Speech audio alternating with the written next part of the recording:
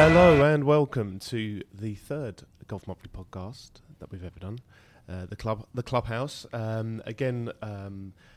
name is Tom Clark. I am the senior content editor at Golf Monthly, and I'm joined today by Mike Harris, Golf Monthly editor. Hello, Mike. Hello, Tom. And also content editor of Golf Monthly, Nick Bonfield. Hello, Tom. I'm looking forward to some really good stats from you this week. I've got loads lined up, don't you worry. I can't wait.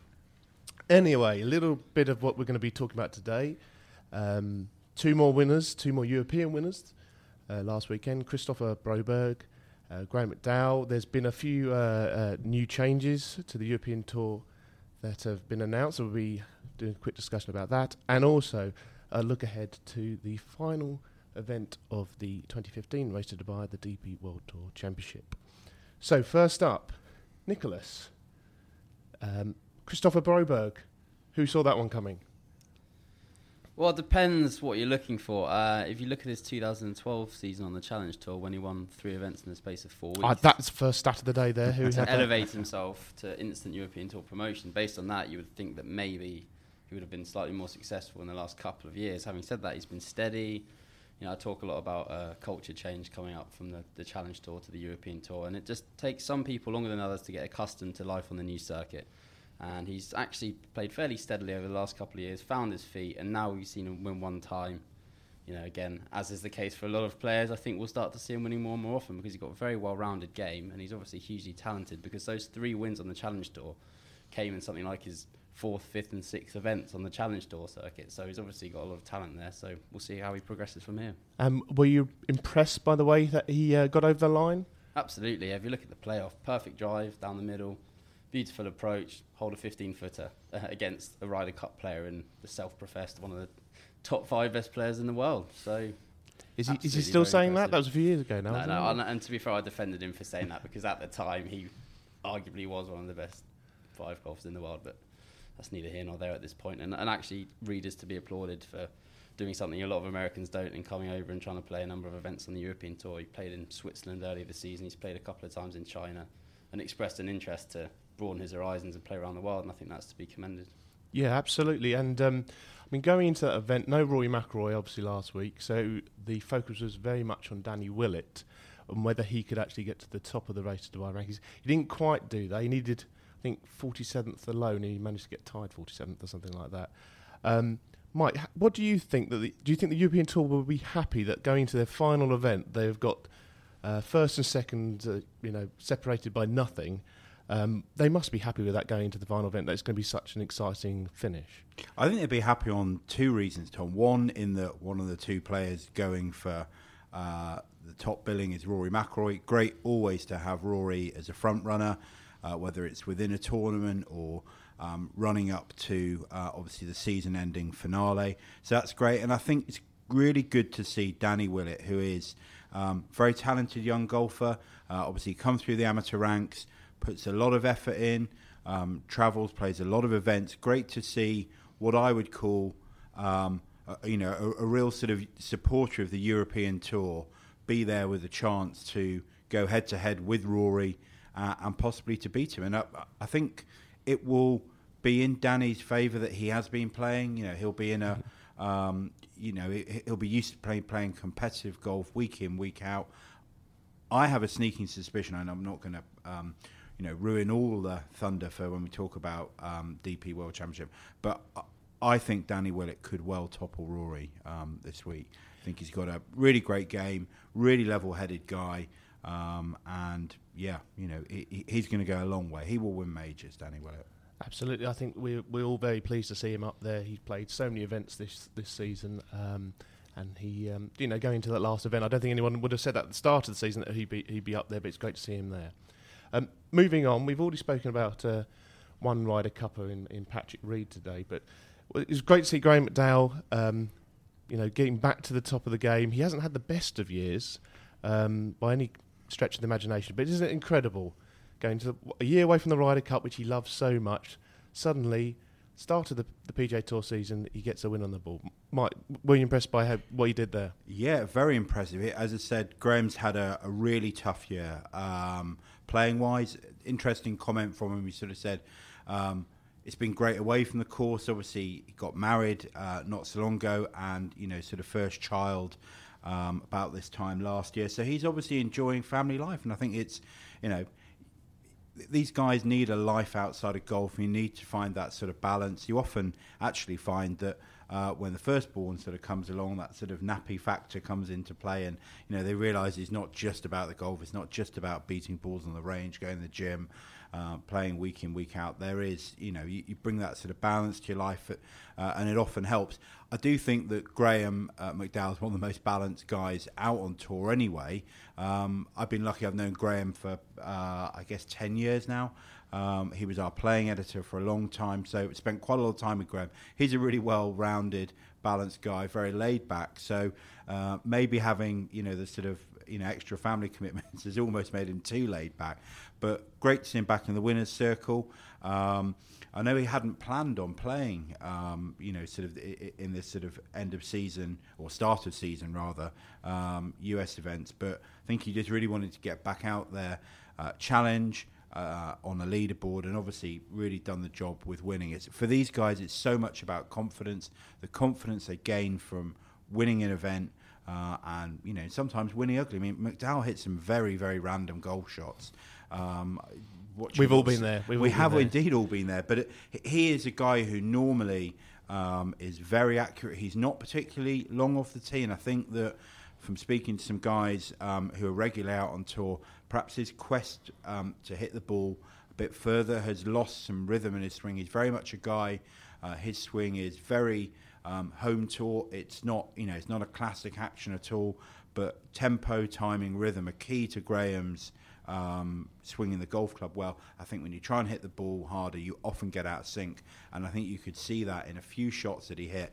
He just hit a couple of drives off the planet, and you don't normally see Graham get crossed when he hits a bad shot, but there was a little bit of tour disgust on one hole. He sort of chucked the club back to Ken, his caddy, and was really pretty annoyed with himself. But yeah, great to see Graham back. Hopefully that'll be a change in his form, and that he'll be an integral part of the 2016 Ryder Cup team, I'm sure, and I hope he'll play his way in on merit. Yeah, I think you have to favour him for playing his way in on merit now. And just a point to note on the scheduling, he in years gone by hasn't played until the start of, for argument's sake, 2016. But that brings a lot of pressure in itself, because you have put a lot of pressure on yourself to play well in a select few events. But now he's given himself a really good head start. He's going to have no card worrying issues going into the new season, which is great, because this was the last year of his PGA Tour exemption.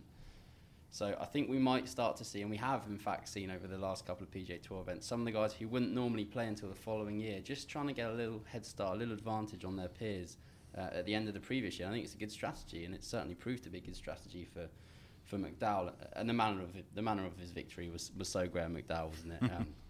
Playoff. It's possibly slightly surprising decision to hit 3-wood off the tee, but stiffing a 5-iron with everything on the line, given the inauspicious run of form that he's just been through. It's just such a dogged fighter, McDowell, and it's great to see him back, because we all want to see him on the Ryder Cup team. I mean, one other person we probably need to chat about from that event is, again, Russell Knox. Another great week for him. Has mentioned in the last week that he does want to get onto the European Tour Ryder Cup team if he can do. He's playing some very decent golf. Do you think he's going to carry this on? It's the magnificent combination of your pro golfer, of having a future secured for a couple of years and being very high on confidence. So the pressure will remain off him for a while now that he's got that exemption for the next couple of years, and I think he's got every chance of doing it. Depends how he's obviously Scottish, but he hasn't really played a lot of golf in Europe for a number of years now, so we'll see how he adapts to that, but I'm sure we'll be fine. And he was unlucky in the end not to win 2 in a row, which for someone who has spent a number of years on the mini tours represents a great success. So congratulations to Russell. I'm sure if he does make the team, he'll do a sterling job. And that probably seamlessly moves us across to the changes which have been announced this morning, which is Tuesday the 17th of November, if you're in the future somewhere. And that is that you only will need to play 5 European Tour events to qualify for the event. What do you think about these? We've chatted about this the last couple of weeks. What do we think about this? Why are they doing this, for starters? I think they're probably doing it as a reaction to dialogue they've had with some players, and also in an effort to try and make it almost a global tour and attract some Americans over. I know you mentioned Patrick Reed earlier, but 5 events in the grand scheme of things isn't a great deal, especially with how lucrative the final series now is, those 3 events. So if you're an American, not necessarily an American in the top 50, but you're thinking, oh, maybe I'll pop over in November when there's not much going on in America, play those 3 events, fit in 2 other events throughout the course of the year, and then boom, I've got a European Tour card. Get to travel the world, play golf in different locations. I think it's an appealing prospect. I mean, we've mentioned already that we've got Rory McIlroy here this week, but we haven't got Spieth, we haven't got Day. Mike, do you think that they would think about coming over and playing in the Dubai World Tour Championship? I think in the future you shouldn't rule that possibility out. I think the announcements that have come out of the European Tour this week have been great statements of intent. They are, you've got to remember, the European Tour acts for the interests of its players. So, it's important that they have the top players on board, looking at, either retaining their membership of the European Tour, or perhaps getting some of those global players to sign up as well. It's so key to having strong sponsorship, strong audience, viewing numbers, to having the world's best golfers playing in the top tournaments. You can put on a great tournament, a fantastic course, really high prize fund, but if you don't have the big names there, it just lacks that pop for the sponsors and also for the TV audience. And if you're not delivering new sponsors into the game, or keeping your existing sponsors happy, and if you're not engaging with the TV audience and also through all the myriad of ways that you can connect with professional golf social media, looking at PGA Tour, European Tour websites, then you're not doing the job. So I think the European Tour realise that. They need to make it as an attractive proposition as possible. So it's throughout the whole season. It's about the final series. It's obviously also about the Ryder Cup, because that is so important for European golf. You can't underestimate how important that is, to have a strong Ryder Cup team where players are really fighting for inclusion, and then putting up a strong defence of the cup when we go to America next year. I think from a logical standpoint as well, it makes a great deal of sense. So we are avoiding Ian Poulter type situations where you realise you've dropped out the top 50, then have to scramble madly for a Chinese visa and tell Rich Beam to politely hand over his event invite. So these situations are no longer going to happen. And then from a viewing perspective, it makes a great deal of sense, because no more do we have to get up at 3 a.m. to watch Did you get up at 3 a.m. to watch it? On occasion. It may have been a case of coming back and sticking the golf on. Yep. But on occasion, party animal you're on. The point is, it makes it much easier for the European golfing audience to watch these 3 events now. Yeah, I mean, obviously, for those who don't know the Chinese events, the 2 of them, which have... they're not been bad events, but I don't think many people have actually managed to watch it in European time zones. They've been dropped, and South African tournament has come in, so it would be Turkey, then South Africa and Dubai, which means on a Sunday afternoon, when you're nursing a hangover or having been to watch your kid play football, you can come and watch the end of the end of the golf. So I think that's going to be a popular finish. I think it would be really good for the TV audience. I think, interesting, we were chatting before coming on air, and Nick made a very good point that if you play in all 3 of those events, that's quite a lot of air travel you'll be racking up. So I think you will maybe not see all the top players play Turkey, South Africa, Dubai, but there'll be a lot of guys who have played a lot of golf in South Africa, who like the conditions down there. Nedbank's a fantastic event. The players are looked after really well. Great golf course. So I think you'll see bigger names playing in the 3 events. They won't necessarily play all 3 events, but I think it's a stronger, more sponsor and viewer-friendly end to the season. I must say, I really struggle with the Chinese events because of the broadcast times. I might catch an hour, the sort of final hour of play when I get up, but I find the courses, I have to be honest with you, a little uninspiring. And then when you compare them to, as I say, to Sun City where the Nedbank is, I really like that as a golf course. Visually very exciting. It's important that the European Tour still remain connected with China, because it's a huge growing golf market. But on a selfish perspective, I would prefer watching Nedbank or Turkish Airlines event to the two events in China. Definitely, and crucially, I don't think you'd find many people who disagree with you. From a player's perspective, from a sponsor's perspective, it's just a more attractive proposition. It really is. And interesting, I wonder if the loss of the BMW tournament in China has anything to do with sort of economic factors in China, if there's other factors at work here. We just don't know. But the bottom line is that it's a better all-round product for the final 3 events of the season, and Keith Pelly and his team should be commended for that. Yeah, I think it'd be interesting to see. I mean, they have got it pretty right this year. You know, again, as we said, with the 2 players neck and neck going into the final one, so hopefully they'll have the same again next year. So let's look forward to this weekend. It is the end of a long 2015 season with the DP World Tour Championship. Now, Rory's in the field. He's won there before. He's done everything there. He's always finishing top 5. Is it just going to be a runaway success for Rory, or do we think someone else is going to come in there and nick it from him? Yeah, Sergio Garcia. Well, Sergio's not playing. He's decided to pull out. Thanks, Nick. That your joke's always the best. So, here's one of those stats. So going back through Rory's record there, he first played in 2009. 6 times he's finished in the top 5. The other time he finished tied for 11th. And you've got Danny Willett. Pretty impressive. Danny Willett is going head to head with the king on his favoured turf, with all the pressure on his shoulders because McIlroy's been there and done it before. Do you think the pressure is? I'm not sure the pressure is on Willett. Absolutely, I think he'll be feeling it far more than McIlroy. I think he will feel a sense of occasion, but we've all worked with Danny when we had a great day, Callaway Kings of Distance at Stoke Park. In 2014. He's a really good guy. He's really good fun, very grounded. I think he can rise to the occasion. I'm not sure. I don't think pressure's on either of them. He could well rise, but when he sits there before the event and thinks, probably got to finish in the top 5 here to win, I think that does bring some pressure. Having said that, that's not to say he's not going to rise to it. He finished, I think he got to the semi-finals of the WGC match play earlier this year, played well in the Open Championship, and it was just probably the quality and breadth of field there that stopped him getting the job done. But he has proved this season, he won twice, proved this season that he does have the constitution to do well in these big events. So it definitely wouldn't surprise anyone. I would just have to say on balance, there's slightly more pressure on his shoulders. I don't think Rory McIlroy will be feeling much pressure at all, no, if I'm brutally honest.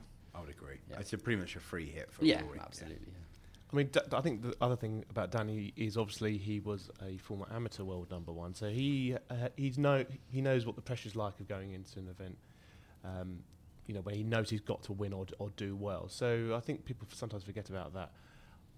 Personally, my view as the betting tipster at Golf Monthly, if you're looking for someone who's actually going to win the event, if you're not going for Rory, which I would definitely look at Rory very closely, is to look at people. It's usually a course which suits people who drive it a long way because it's reasonably open. So I think the people to look out for have still got to be the people who are favourites: Henrik Stenson, Justin Rose. But Nick, you're one of your guys that you've interviewed in the past, Victor Dubuisson, who obviously only won a couple of weeks ago. He was second there last year, I believe. Do you think he's got chances this week again? Yeah, definitely. Of course, he's got a chance. He's top 15 now in the race to Dubai, having come from absolutely nowhere.